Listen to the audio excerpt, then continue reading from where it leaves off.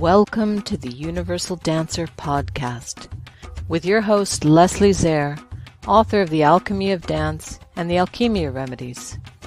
Coming to you from Cairo, Egypt, the ancient land of Chem.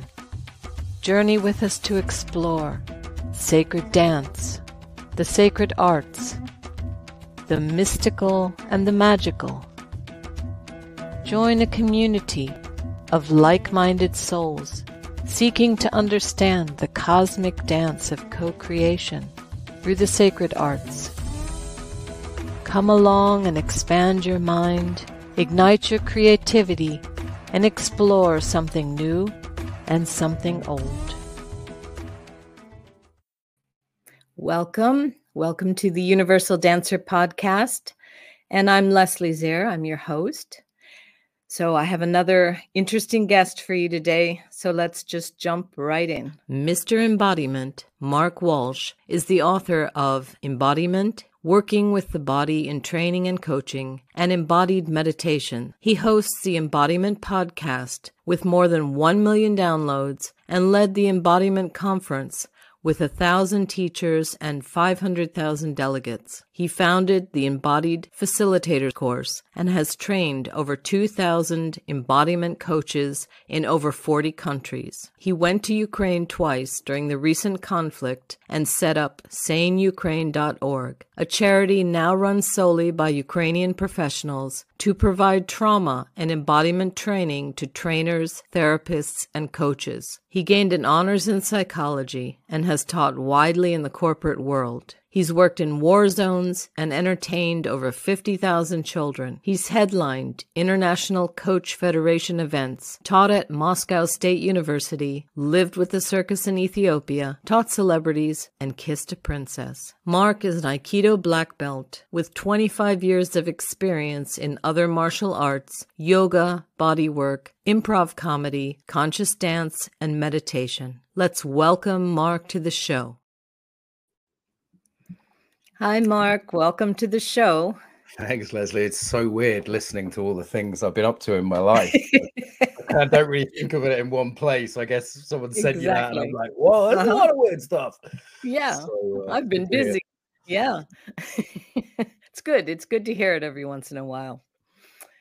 So let's just jump right in and tell us a little bit about how you or where you first started with embodiment work. I think you've done conscious dance, but that's not your main thing. I think you started with martial arts. So tell us how you got involved with all of that to begin with. Yeah, I was kind of a mess as a kid and as a teenager. Like, I was really bright academically. I'd read all the books in the library, literally all the books in the sort of high school library. And I was drug addicted and alcoholic and brokenhearted and suicidal. And I kind of said to myself, well, I'm supposed to be really clever, because by Western academic standards, I was not anymore. But I said, if I'm so clever, like, why am I such a man? You got over it. Yeah, why do I hate myself? I totally did. It's like, why do I hate myself in my life if I've read all these books? Like, the answer's not in the book. I was told my parents were teachers, and it's like, the answer should be in books, but it wasn't. So by the time I went to university to study psychology, I'd actually completely lost interest in academia. I didn't even go into the library at university. But where I did go into was the Aikido dojo. For various reasons, I wanted to study a martial art, and there's sort of practical reasons for it. But one reason I think was I had a sort of soul calling to embodiment, what I'd now call embodiment. And I remember going into an Aikido dojo at the university, like week one, they call it Freshers Week, right? Everyone else is getting drunk. And I went in there and I went, I need this. And I saw the movement and the discipline and the power and the beauty. And I just went, it's very dance-like Aikido. And I fell in love with it.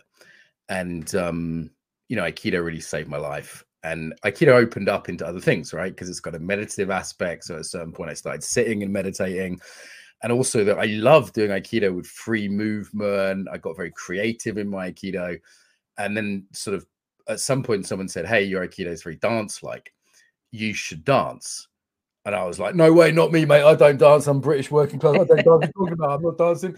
And then eventually I realized I just like moving, as I sort of freed up from the martial arts and studied partner dance and conscious dance. And conscious dance. I generally do about once a week. It's been a part of my life for about 25 years. So it's probably not my thing I do most, but it's definitely part of my embodiment. I'm going tonight dancing to a conscious dance. I did last Saturday.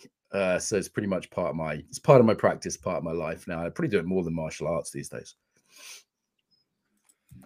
Yes, I think we know when we find that thing that is really pulling us. It's like it shines, it's glowing or something, and you know that that's where you need to go. So I get that when you encountered Aikido, you knew you were in the right place, and that's important. It's important to follow that.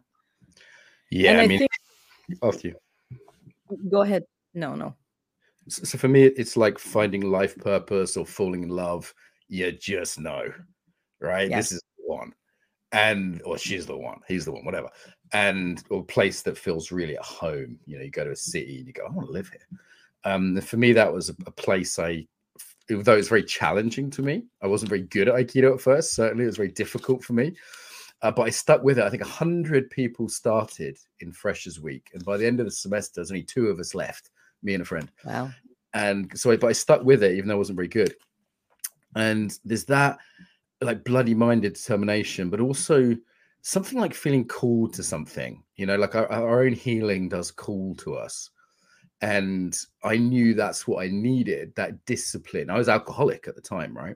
So for me, I know I needed some discipline in my life. I needed father figures, and I saw all these, guys teaching, and later on I had great female teachers too. But that was what I was longing for at first: was male role models, discipline, a way to be powerful without being abusive. And Aikido embodies that very literally. And then there was a certain point after, I was a live-in Aikido student after university. I spent 3 years living in dojos, which is really unusual in the West, in different countries. But there was a certain point where the kind of returns were kind of diminishing. And this happens to all embodiment students after a while. Like, what you need now probably isn't what you needed 10 years ago. And there's a courage in sort of letting go of that. And, in my case, going to dance tango, dance the 5 rhythms, going to do some yoga, going to do meditation, like trying other things. And I kind of made it my life's work to survey what is possible in a conscious body, conscious awareness world. So usually people say, hey, what is embodiment? And you can think of it as the umbrella term for all the conscious movement arts. So conscious dance is definitely a part of that, but also martial arts, yoga, meditation, body therapy, body work, improv. They're kind of the areas. So all the areas that see the body as a part of who we are. And I think what you said is really important about that feeling of falling in love, because that's that attraction thing. I think that lets us know when we're on path, is when we have that feeling like this, I'm in love, or I'm in the right place, or however it comes. But I think that's important. And people are always wondering what they should do with their lives. And I think that's the way to know, like, follow your passion and see where it takes you, and what comes of that, really. Yeah, I've coached a lot of people on life purpose, and the sort of follow your bliss is really helpful. That, like, well, what brings you alive? It's not necessarily what makes you happy, because it can also be what breaks your heart. In my case, I just noticed that I kept turning up to Aikido, even though my life was chaos and I had a lot of problems. I was every Tuesday, Thursday, I was there at the club, and I still know the times because they were just like, in my head, like, that's what I was doing, 8 till 10 on the Tuesday and Thursday, while at university. And then later on, more. Yeah, so it's like, what do you keep doing no matter what? And it's pretty unreasonable, like staying up all night dancing 5 rhythms, or going to karate every day, or getting up early to meditate even though you got kids. Like, it's pretty unreasonable what we do. There is a sense of, it has to be driven by love. Certain insanity. Yeah, you've got to be a little bit crazy, because otherwise it's like, we'll just watch TV like everybody else, right? But I think also, as you pointed out with the Aikido, that there are positive ways to do things. Like, if you have that energy to strike out, well, martial arts is a really good thing to do with that. So I think these impulses, there's nothing wrong with these impulses. It's about channeling them into something that, productive isn't the right word, but something that helps you to grow. And I think all of those, again, that's another important thing to do, is to kind of assess what are those things that pull me. And if they are even some, if you would describe it as violence or something, it doesn't need to be violence against someone. Maybe it is just that active, like punching. Maybe that's what needs to come out of you. So I think there are healthy ways to channel all of these impulses if you can just try different things or follow whatever it is that's pulling you. And Yeah. as you said, maybe you're not good at it, but it doesn't really matter. It's the energy that you're putting into it. Yeah. I mean, I'm a fighter at heart. If I'd have been born, and one of my teachers said, look, if you'd have been born 1,000 years ago, they would have just given you a sword and said, get on with it. Exactly. And, that's an instinct. That is an Yes. instinct. We are predatory animals, like that. And some of us more than others. Like, that is an instinct we have. And it might as well be channeled. The Japanese know this. Like, all Japanese school kids do Budo. So Budo martial arts isn't learning to fight. Like, Japan's a very safe place. You don't need to fight in Japan, unless you're in the riot police or something. But it's character training. And I think we massively lack this in the West. So sports used to be this. Most Western sports were invented as character development, usually in the sort of British public school system. Now they're not really seen that way, though. You'll see this reinvented, like extreme sports and climbing. They're kind of reinventing the idea, character development, pushing your edge, doing things that build qualities as a person. And this is the difference between embodied art and simply like a sport or an activity, right? Which is great. You can go to the gym, you can exercise, but what are you trying to develop as a trait? And sometimes this is conscious dance is more state orientated, which is good.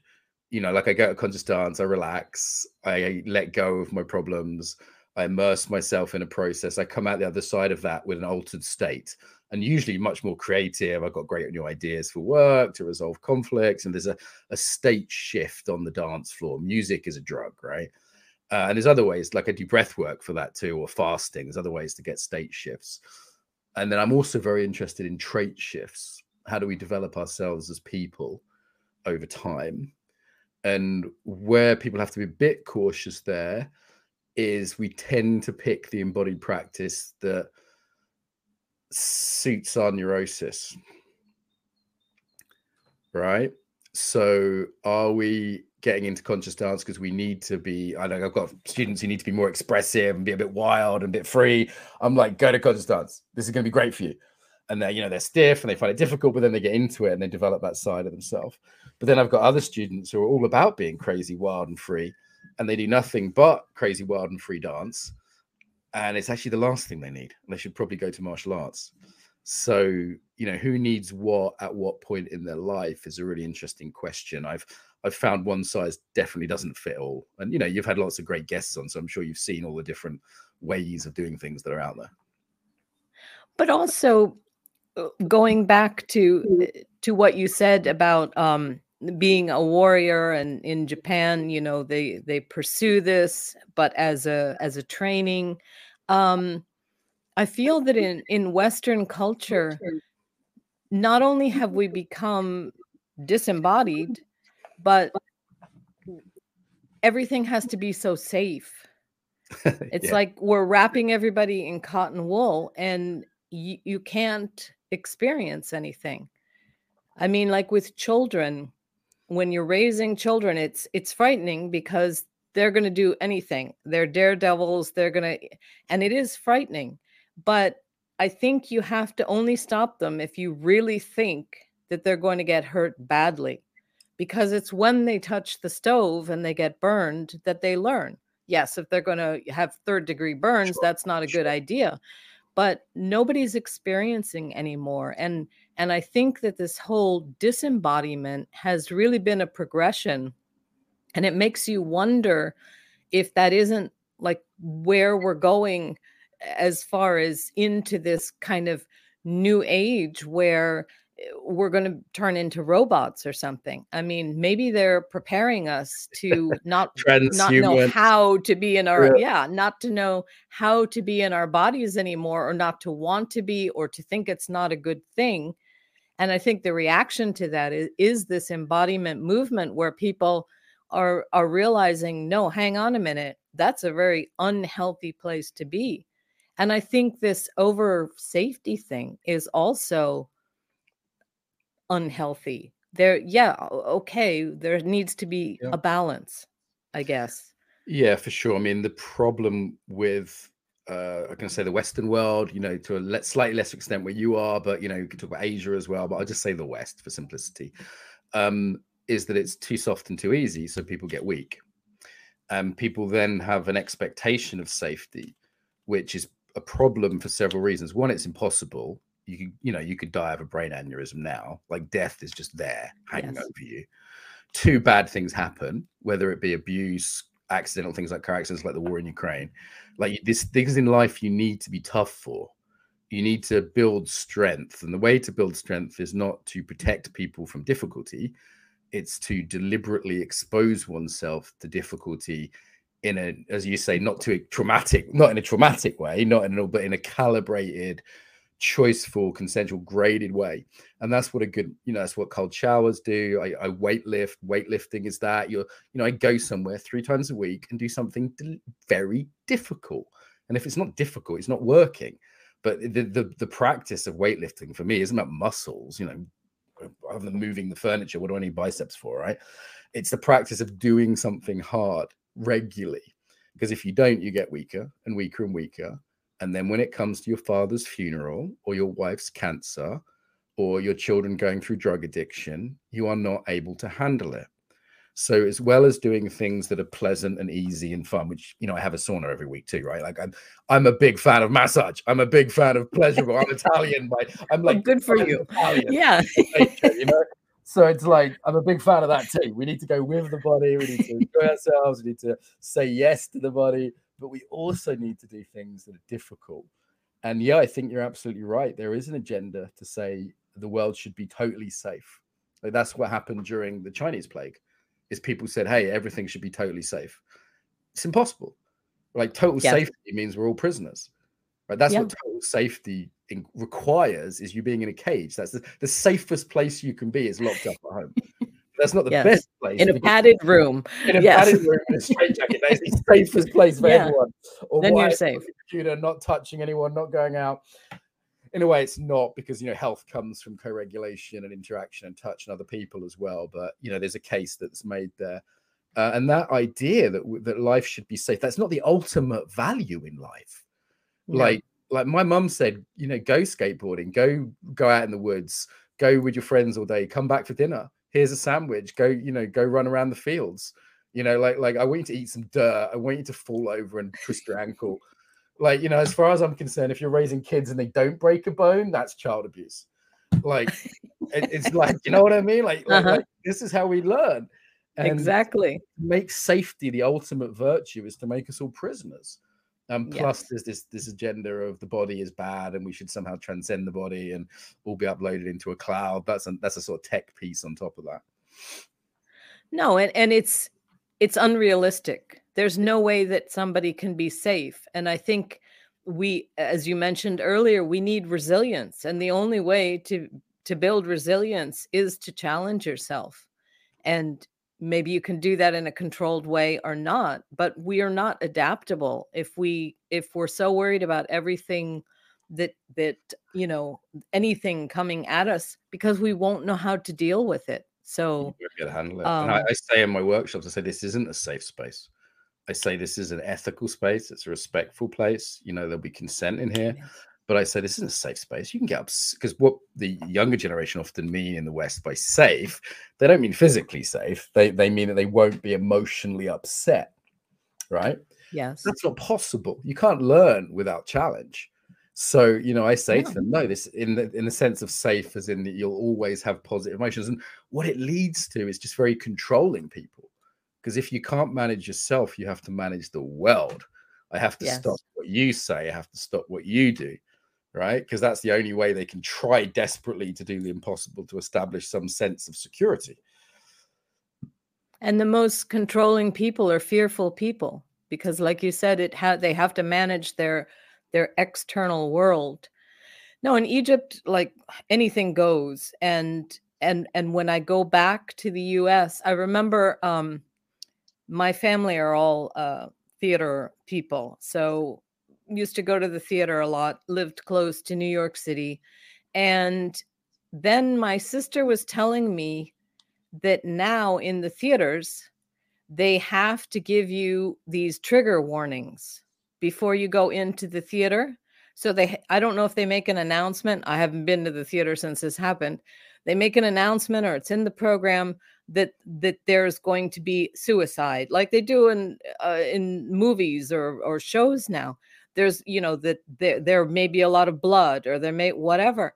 Sure. And I thought, but this is the part of the creative process is to make you feel something. Yeah. And yeah, go on. and yes, a person could be triggered, but isn't it about being triggered and then finding support or working through whatever it is, as opposed to never going into any, or being afraid to go to the theater, being afraid to go to watch a movie because you're worried that you're going to be triggered. I think we need to have coping mechanisms rather than removing anything that could possibly disturb anybody. Yeah, for sure. I mean, I'm hashtag triggered, right? So, I mean, I've studied trauma. My mentor worked with abuse survivors who have real trauma. I've worked in multiple war zones, including fairly recently. And what people, I did a post on Facebook yesterday called Californian versus Ukraine trauma. And first world trauma versus first world war trauma. And there's a big difference. And in a way, it's great that the world, I've studied trauma for 20 years, right? And it's great in that time that the world has become more trauma aware. That's a really good thing. People like Bessel van der Kolk, Pete Levine, Gabor Mate, they've done a great service to the world by making this stuff popular. Seeing Prince Harry do a thing with Gabor Mate the other day, hearing Joe Rogan talk about trauma and embodiment, it's like, wow, this stuff's catching on, which 20 years ago Everywhere. and Yes. there's a little bit of overshoot as the bar to trauma, inverted commas, is lowered. Now, there's sense in that because trauma is subjective to an extent. And there is a way in which it's, you can't, how do you say what overwhelms someone, so their resources, cultural subjectivity. Lowering the bar of what is trauma has been a good thing because it enables us to talk about daily things. But, when I'm talking to I was talking to the team that I supervise in Ukraine 2 days ago about, gang rapes and torture and things like that. It just puts into perspective people saying they're triggered, which is a term I reserve to refer to a reenactment of actual trauma. And then there might be, genuine trigger warnings about things like rape might be quite useful on a film, actually. However, I think that culture could be taken way too far. And certainly, my days are bizarre because of the online context. I'll be talking to Ukraine 1 minute and literally California 30 minutes later. And people have got a real different sense of trauma. Yes. It's a little bit surreal. So I think the whole field's going to have to be rewritten to accommodate the sort of upper and lower limits of what's now called trauma. Sometimes it's big T called. And hopefully, as these things are kind of brought more into common awareness or whatever you want to call it, that also the resources will. So if people start to realize that they have triggers or perhaps they studied trauma, that they will pursue something like even just reading a book about trauma or watching a film about it or something, so that if these are kind of, I don't want to say minor, but less major than living in a war zone, that they will do something about it, that they will find those resources, especially if you're in a Western country that's affluent and probably these resources are available to you. Hopefully people will go out and find them. Yeah, it's great that there's less stigma. I mean, you know, I was speaking to some movement teachers and certainly any conscious dance teachers listening to this, like, just go on YouTube for a few hours. You know, you can find great lectures by all the big names I just mentioned, you know, and then there's local ones. Like we're talking about Yasmin, who's local there in Egypt. And, you know, there's people I know talking about Slavic. The American kind of centric model is very culturally myopic. So often it needs adapting. You know, when there's things like I've got American teachers that taught me things that I'd be eaten alive if I tried them in Ukraine. And the same even in England. You know, Israel is different again. There's a lot of great Jewish teachers who do trauma work. Irish is my own background, less of that narrative. African American, there's some good teachers coming out of that perspective. I haven't seen much coming out of India or Japan, but it's like the cultural piece is really important to fully acknowledge and take into account. And we are seeing a slightly biased perspective because it pretty much all comes from the West Coast of sort of Canada and America currently. And the adaptations are interesting, but yeah, it's great. There's less stigma. That strikes me as super positive. Yes, and resources. It is all out there. Like you said, it's on YouTube. Listen to somebody and you know, start the process. If you're a teacher who works with the body, is absolutely. I spoke to some Feldenkrais teachers who hadn't heard of Pete Levine. I was like, where have you been for the last 20 years? Under a rock? It's like, you don't have to spend money on a course. Just listen to a few good podcasts. You don't have to become like a trauma expert or a therapist. Like is, right? You don't have to be as expert as she is or some of my colleagues. You know, you just have to, like I'm an educator. I'm not a therapist. I just tell people about trauma. And that's huge because once people know what the symptoms are, they can be encouraged to get help. They know they're not going crazy. It normalizes it. It takes away the shame. Like that, even just like a few hours of trauma information is huge. And actually, this is where the war in Ukraine, someone pointed out to me yesterday, is unique.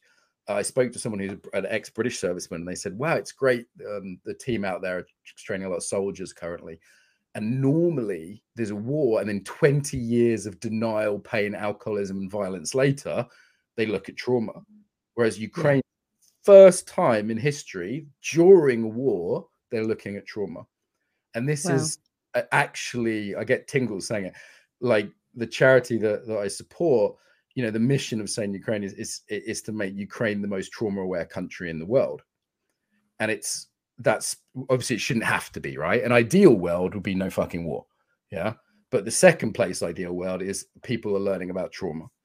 And that is happening on a large scale in Ukraine. And that's the first time in human history that's happened during a war, and not when the guys come home, beat their wives, the kids have issues, you know, drug addiction, not like after Vietnam, not, you know, because there's this weird amnesia that happens after every major conflict with trauma, where society sort of forgets about it and then it gets rediscovered and it goes from shell shock to combat fatigue to PTSD.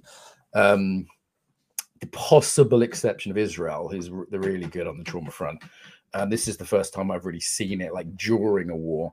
The other thing is the intensity of this war is unique in living memory. So there hasn't been a war as intense as this for Western nations, and I'd class Ukraine as one, since World War I. So just a fun fact for you, no two countries with McDonald's have ever been to war until Russia started invading its neighbors. Because up to what we've had is what's called the Great Peace. So with the exception of the Yugoslav conflict in Europe, North America, there's been an exceptionally long period of peace, which is why we're all soft. Okay. But it's also, we've in that time forgotten what really violent, ugly war like American Civil War, World War I looks like. So what you've got is a lot of trauma, but you've also got a lot of cool psychologists. You've got, you know, we're sending soldiers TikTok videos about trauma. And they're on the front lines looking at their TikTok, you know, much maligned platform, and I think for good reasons, but that's what they use. So for us, it's, you know, it's possible. So tell us more about your journey to the Ukraine. What this organization, how did you come to start doing this and then develop this organization? You've got to have a hobby, right? What a hobby. Wow. Yeah, well, I mean, I've been involved with Ukraine for 10 years. I first trained coaches there about 10 years ago. Then the Russians invaded the eastern region. It's kind of pseudo civil war, but it was really a low-level Russian invasion in Donbass region.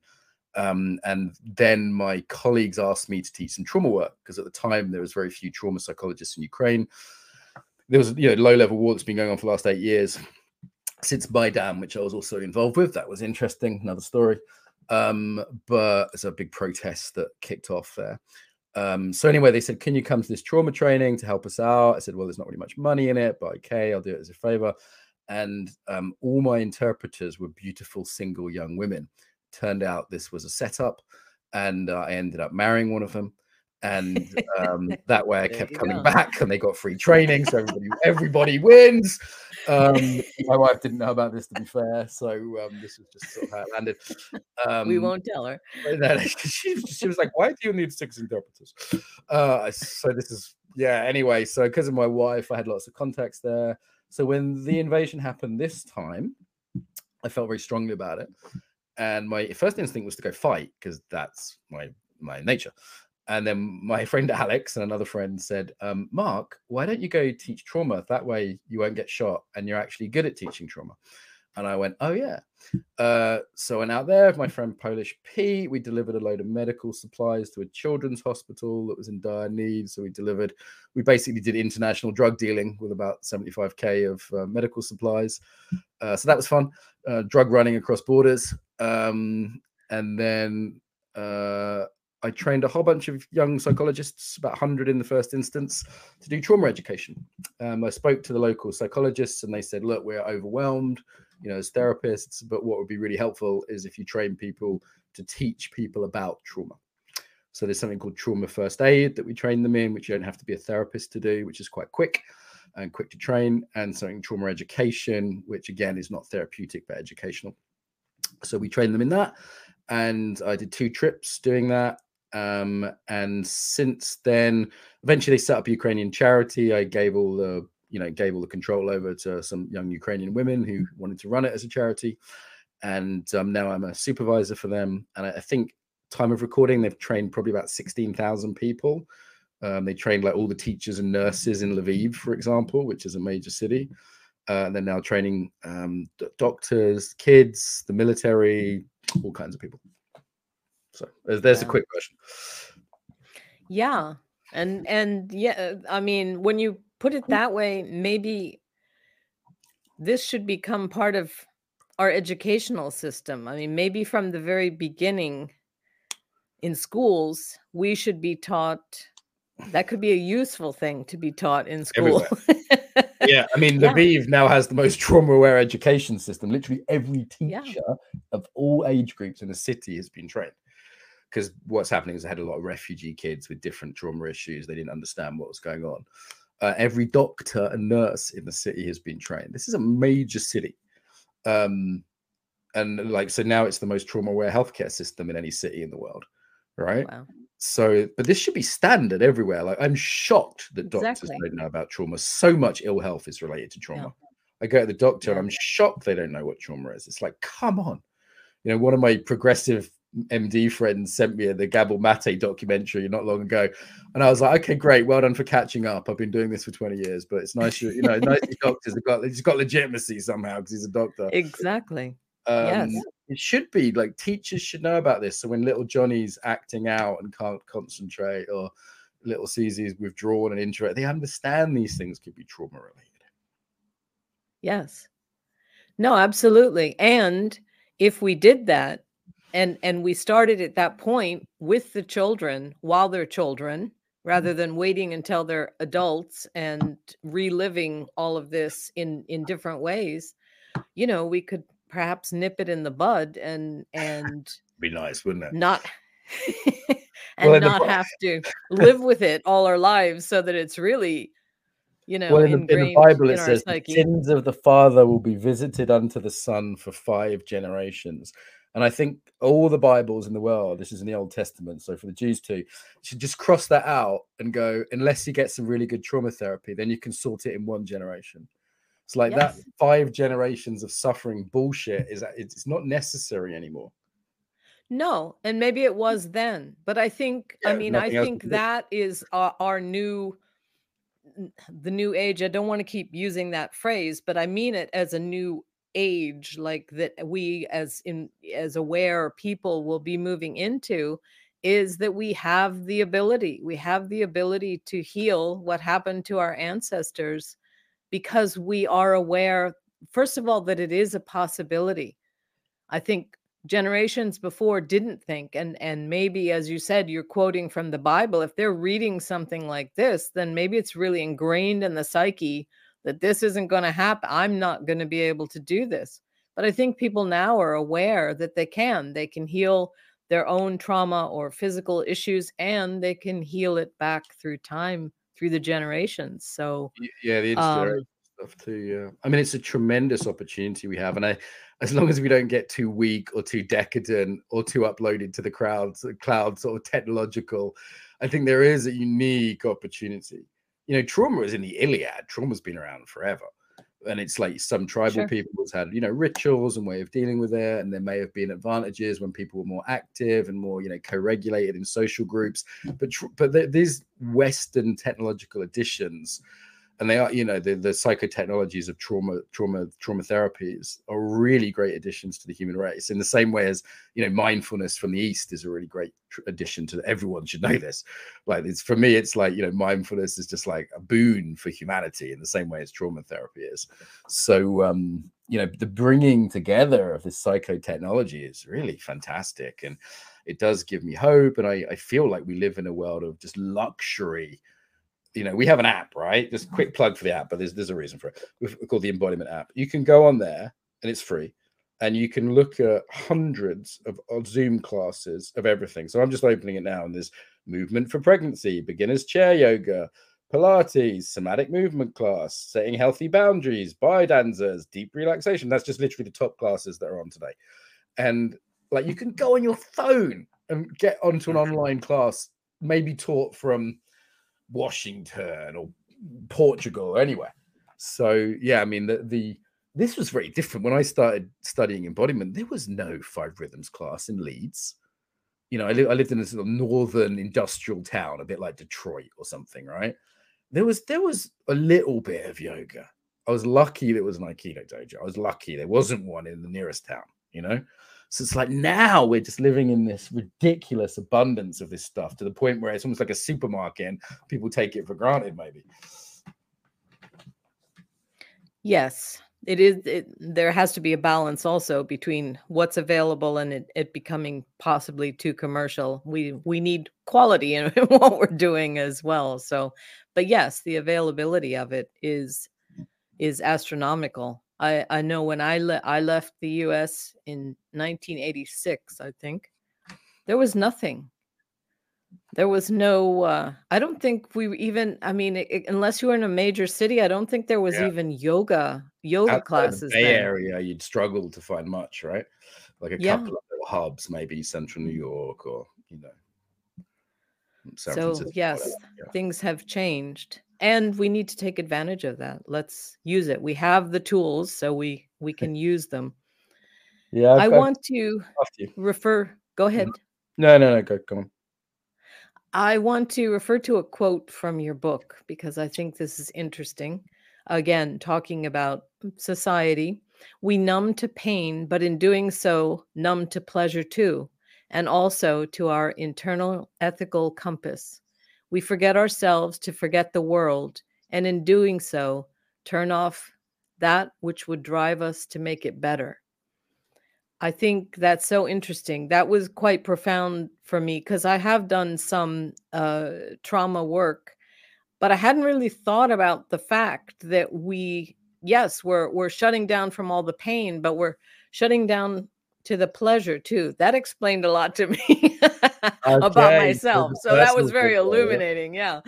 Yeah, you can't selectively numb. You can disembody, and people do it unconsciously, you know, through trauma, through overwhelm, through overstimulation, various things, right? Just the modern world, the speed of it. And it's not their fault, right? They're just trying to cope. But once you numb your ability to feel pleasure as well as pain. So it's a common trauma thing, but, you know, again, just general disembodiment. But also we're numbing our compass, like you talked about earlier, the sort of the compass of purpose, of like practice, like, hey, you know, being in love with something. You're numbing the ethical compass. it's like they, all the Russians doing atrocious things right now in Ukraine. They're coming from a traumatized culture, and this is not an excuse. This is not a moral get out of jail free card. These people should be put in jail. And traumatized cultures do violence. Mm-hmm. Yeah, traumatized cultures do violence. So there's a vicious circle of trauma and violence. And when we're cut off from ourselves, we're cut off from that quiet voice inside that people used to call a conscience before it became out of fashion. Well, and I think that the work that you're doing in Ukraine speaks to that, because this is what you want is you want to be able to work with people that are being traumatized so that then they don't go on and traumatize someone else, whether that be their children or them then invading another country. But yeah, if the healing can happen, like while the wound is being inflicted, then hopefully it doesn't perpetuate on into the victim becoming the aggressor kind of thing. Yeah, and that definitely happens. I've seen that in the Middle East. That can definitely happen. Victims can become aggressors. There's a sort of drama triangle, and a sort of trauma numbing that could lead to, my family are from Ireland, right? Like I've done peace work in Northern Ireland as well. And, that cycle was actually broken. Now, Northern Ireland's not perfect today, but, I grew up in the 80s with the IRA blowing things up. I have family in the British Army, and I have family back in my history who were, shall we say, quite Republican. And probably enough to say that. And that violence stopped. People had enough. People started doing grassroots peace projects and youth projects and now trauma work. Like people in Northern Ireland went, fuck this, right? Like, so it is possible to stop it. Northern Ireland's, go to Belfast now, it's a great city. Someone said beautiful glass buildings. We didn't dare build these 10 years ago, 20 years ago. No. So it's a great city, fun, friendly, great party town, good vibe, lovely people. So yeah, Belfast, friendliest town in Great Britain. Yeah. So there is possibilities of breaking those cycles when people have had enough. Well, and hopefully that, this will give them then the skills also to be able to heal and do it in a very positive way. I want to ask you a question that seems kind of obvious, but there's a point here. Why is embodiment so important? So we've kind of talked around this issue, giving examples and all of that, but what happens? Like what really happens to us or doesn't happen to us when we're disembodied? Okay, so let's quick answer. Why is embodiment important? Your own personal happiness and the ongoing survival of the human race. There we go. Just as a quickie. So let's go through I, we, and it. So on a perspective, individuation. So you go through your own life purpose, your own blossoming, your own who are you? That can only happen through embodiment. Like, what do I want? We're talking about that with radar. Yeah, also health. If you're not embodied, you're going to be unhealthy. But it's kind of not my main area, but not listening to the signals of your body will end badly health-wise, whether that be addictions or not listening to their various health problems.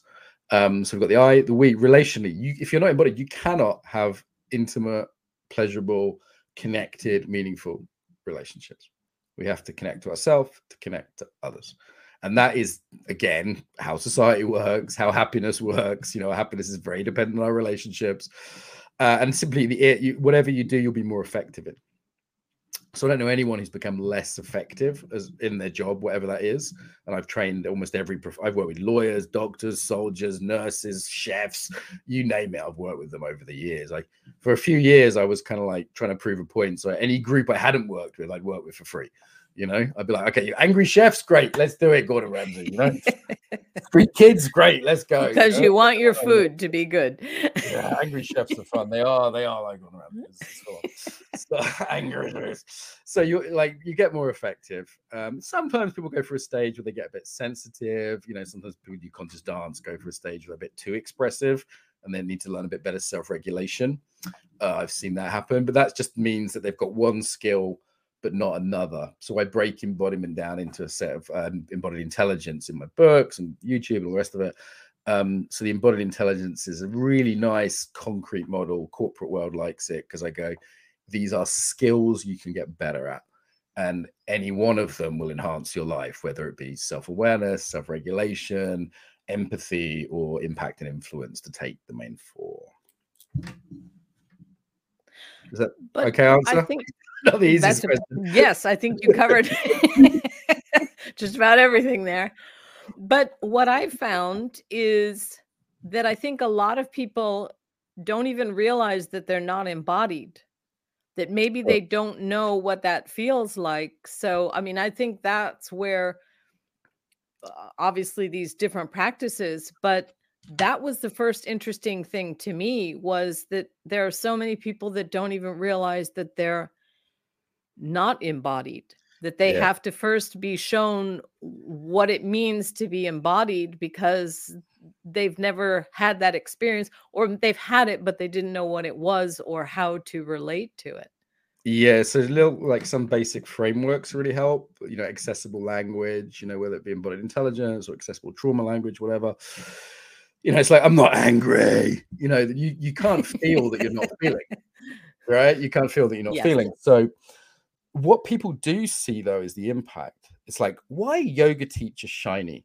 Why? Let's take my PA Zeba, 50 years old, looks 30, has loads of energy, absolutely beautiful from an inside out, not physical kind of way.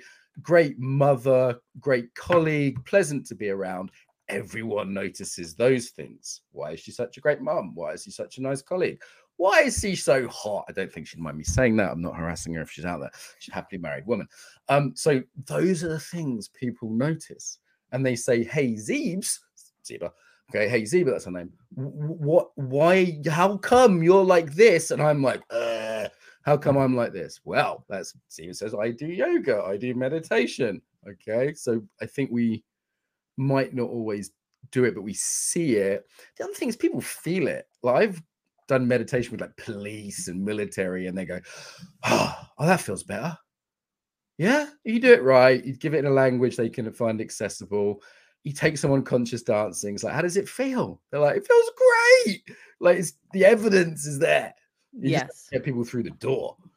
Exactly. And it's very experiential. Once you've had the experience, and then oh, this is what embodiment feels like, then I think you can relate to it. But for those people who haven't, again, they may have had the experience but not even realized that they were having it, or how to pursue it, really. So, yes. Yeah. Little by little, it's catching on. Good stuff catches on, people kind of look and go, wow, you look healthy, or wow, you seem much calmer than most people, or, like my students in Ukraine going, why are you not panicking when the rockets start flying? And I'm like, because I have training. I have 20 years of it also is not my first rodeo, right? But it's like the alarm goes off, everyone panics. I don't, I'm scared. Someone's trying to kill us. But I say, like, guys, take a breath. We've got 3 minutes to get to the bomb shelter. We're in known danger for 3 minutes. Take a breath. Let's walk there. Let's not rush, because people get hurt when you rush. And then they go, what's he doing? I want some of that. Well, yeah, leading by example. Absolutely. Physician, heal thyself. And then be an example to everybody else. War zones are easy. It's family dinners that are hard, to steal a phrase. Because that's deeper. That's the real shit. War zones. What? It's the holiday for my business. Yes. Right. Dealing with my business, my family, Christmas dinners. That's the difficult stuff. No. And it's very interesting to see people and what they can tolerate and what they can't. I'm somebody that suffers from anxiety, and there are certain things that I'm not sure a war zone, but there's a lot of things I do doesn't bother me at all. Yeah, I can easily get, and people are saying, how can you do that? Then there's other things that are going to bring me to my knees, because again, they're probably related to something much deeper. But it's not even. And I think again, resilience, I guess, the more you can relate what doesn't bother you to those situations when you're in anxiety, and try to use whatever those skills are that you have.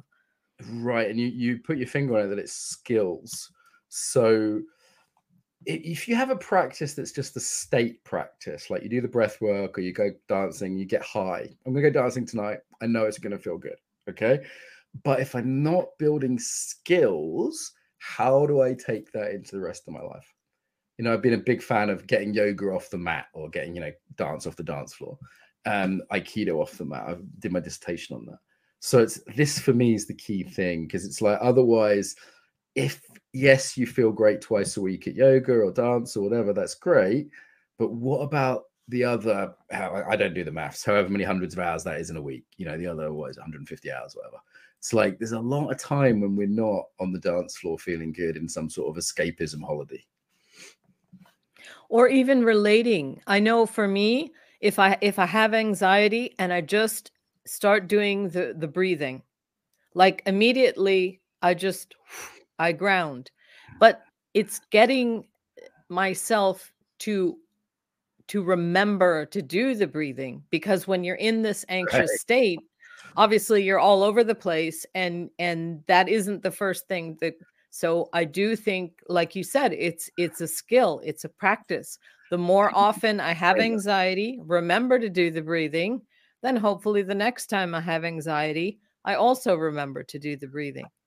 Yeah, you need to train it, because under pressure, your brain becomes very Exactly. conservative. It goes back to what it knows. And, this is a bit counterintuitive, because in the West, we're taught you learn things once. Like I say, hey, what's the capital of Egypt? And you tell me it's Cairo. I go, great, I know that. I know it. I know it, we say, like as a verb. Okay, but to know a breath technique, I can't just teach you it once. You need to practice it. You need to embed it. You need to make it a habit. That's, for me, when the air alarm went off, when the rocket started firing, my habit was to breathe, ground, and center. My habit was to practice ABC centering, which is something I teach, right? Like that to me was just in my system at that point, but I've been doing it 20 years. So the average person that's going to go out the window. So yeah, we have to train things and we have to pressure test them, which is where the doing difficult things, not just yummy, nice things, comes in. Well, let's jump to that. You have an embodied facilitators course. So who is that for, and what do you do in this training? Okay, yeah. So that was just to be clear, I'm not selling anything, because we're not starting another one until next January. So we have an annual course. We actually call it CEC now, the Certificate of Embodiment Coaching. It took over from a live course, so now we have an online course, so people around the world can do it. And then we have live trainings to sort of get the in the flesh experience. And, if they're in Australia, they might not make any. If they're in Europe, they might make a bunch. If they're in America, they might make one or two. And the online training spread out over time. We do that every year, training coaches to work with the body. So that's my day job, right? Not the Ukraine stuff. We do a sort of, a trauma coaching addition to it. We do a bit just sort of for civilians who don't want to be coaches. But the main thing I do is I train embodiment coaches. And I'm an absolute teaching geek. So I really enjoy, I'm third generation teacher. So training teachers, or coaches in this case, I love. Like that's what I love. That's on my main thing. So we do that. We have other online courses, something called Toolkit. We do little marketing courses, because most coaches are rubbish at that. We've got one, I think it starts tomorrow by the time this goes live, on embodied spirituality, exploring what that looks like together. I mean, basically, Embodiment Unlimited is the company, and we have a course every month or two, but the main coach training doesn't start till January or February. And what are people learning? Are they learning different modalities, or this is something that you have created yourself, or what does this entail? Yeah, so first of all, they get deeper into their own embodiment, right? Because that's the foundation. So we're really good at helping people get embodied in a few months, with a minimal time investment, which is not nothing, but it's not 10 hours a day, because my students haven't got, it's 5 hours a week, 5 or 6 hours a week, which is not nothing. It is a commitment, but we found like there's certain things we want them to do, and we've got very good at figuring out what gets people in their bodies. And if they haven't got time to do 2 hours conscious dance a night, which would be bloody lovely, but they can't always do that. So yeah, that's. Oh, sorry, the line cut out. Maybe this could be edited. We're live. Okay, so that's the first thing: getting people into their bodies. Second thing is practical coaching tools. So again, someone might do martial arts or yoga, or conscious dance, they'll be very in their own body, but how do you bring that to a businessman? How do you bring that to a busy single mum? So actually it's a few concrete tools like centering, and we do something with the 4 elements. So people can see all this on YouTube if they're curious to just have a look for free or on the app. So we give concrete tools, but we also, as you kind of said, we give an overview of embodiment. So I'm kind of like the overview guy. I'm not the most embodied. I'm not the best coach. I'm definitely not the best dancer. I'm not the toughest martial artist, but I've sort of done a bit of everything. So I can say to one student, you should do Feldenkrais. And they're like, what's that? I'll tell them. And so I say to another student, hey, you might want to try doing 5 rhythms. If you can't find 5 rhythms, I really recommend movement medicine or open floor, and they'll say, what's that? I say, well, go check it out. Here's a teacher I recommend on the internet.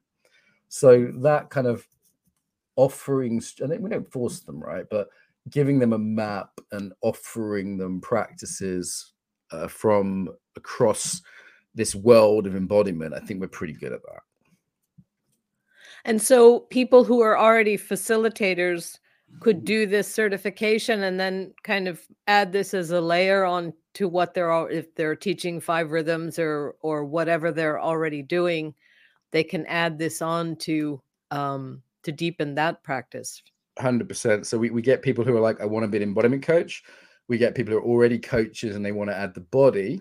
So they're like, hey, I'm an executive coach, but what the hell is this? Blow my neck, And then we get a good I don't know how to use of, this. Yeah, like I know this matters, but what do I do here? They're fun, they're great, and they're normally very dedicated, and it's cute. We send them to their first ever dance class, and they freak out and cry and have a breakthrough. It's great. And then the other group are like yoga teachers, dance teachers, martial arts teachers who know the body really well. But they either want a bigger framework because maybe they know Aikido really well, like I did, but they don't know the wider embodiment world. Or they just want to layer it in, like they're already teaching movement medicine or something awesome like that, and they just want to layer it into what they're already doing, which is just totally fine with us. Like, I believe in principles and not gurus. It's yes. Me and Christina teach it. So there's she's German, very different vibe, different embodiment practice.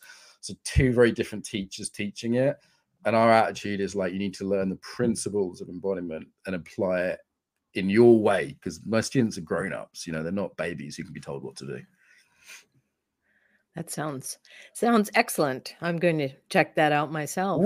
So if people want to find out more, they can go to your website. Is that the best place to? Yeah, or the app, depending on what they like. Both have got a load of free speakers from the embodiment conference we did, including a lot of the big trauma names I mentioned. There's podcasts there, there's videos of speakers, there's PDFs of things on coaching and trauma, yoga, conscious dance, obviously. So either the app or the website, and that will also let you know, we do free events about every month or 2. So if people want to taste, they can come to one of those.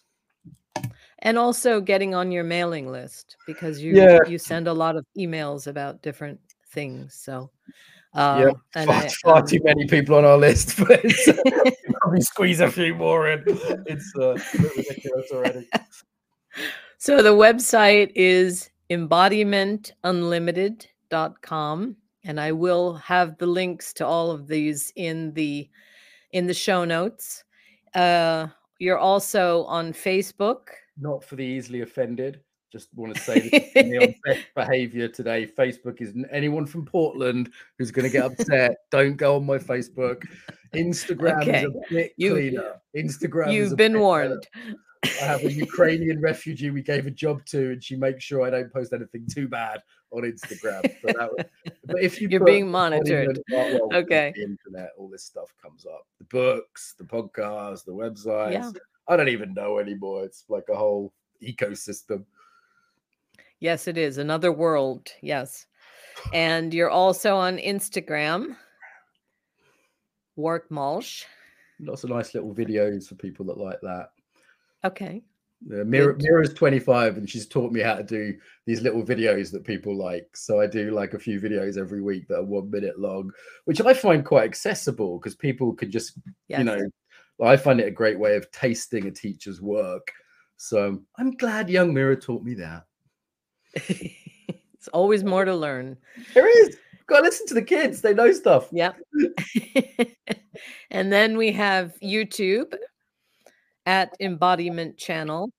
I think so. I think we've got 3 channels now, but if they put my name into YouTube, they'll find it. Okay. So that's one of them. And podcast. So the podcast is where? If people want to find it, they can find it from the website or the app, or where does one find that? It's iTunes, the Play Store, Tinder, Okay. Grindr, OkCupid. No, none of those places. So it's iTunes and the Play Store, the normal places you find podcasts. Okay. And it's called the Embodiment Podcast. So you can look for it there. And also the organization that you started, saneukraine.org, for anyone who wants to know more about that. If Elon Musk is listening, give them lots of money. Okay, if you're out there, There we go. It won't go to me. I don't get any of it, but there'll be some very appreciative. Maybe we'll hashtag Elon Musk so he can watch this. Good. All right. Well, thank you, Mark. Thank you for being here and for sharing your wisdom with us today, and all the things that you've done, and all the places that we can go to learn more about embodiment. I think that's very helpful for everyone at this point in time. Leslie, my pleasure. And I want to hear offline what it's like in Egypt and stuff there as well. You got me curious. So my pleasure. Okay. Well, thank you. Thank you for being here. And thank you to all the listeners for being here. We have other episodes of the podcast. There's a playlist. So if you're interested to see other episodes, you can have a look at that. We also have a community on Facebook. Gave you the wrong link there. We do have a community on Facebook. And you can go to my website, universaldancer.com. And also I teach a very basic foundation course as dance as a spiritual practice. And that's universaldancer.thinkific.com. So I think between my resources and Mark's resources, there's a lot to think about. There's a lot to look at and to learn more. And I hope you will be curious, because this is an important topic. And as Mark said, there's a lot of resources out there. The app, I have downloaded the app and I've looked at it a bit, but I'm definitely going to spend more time there seeing what's on there. All right. Well, thank you for being here. And I hope we see you again next time. Bye-bye.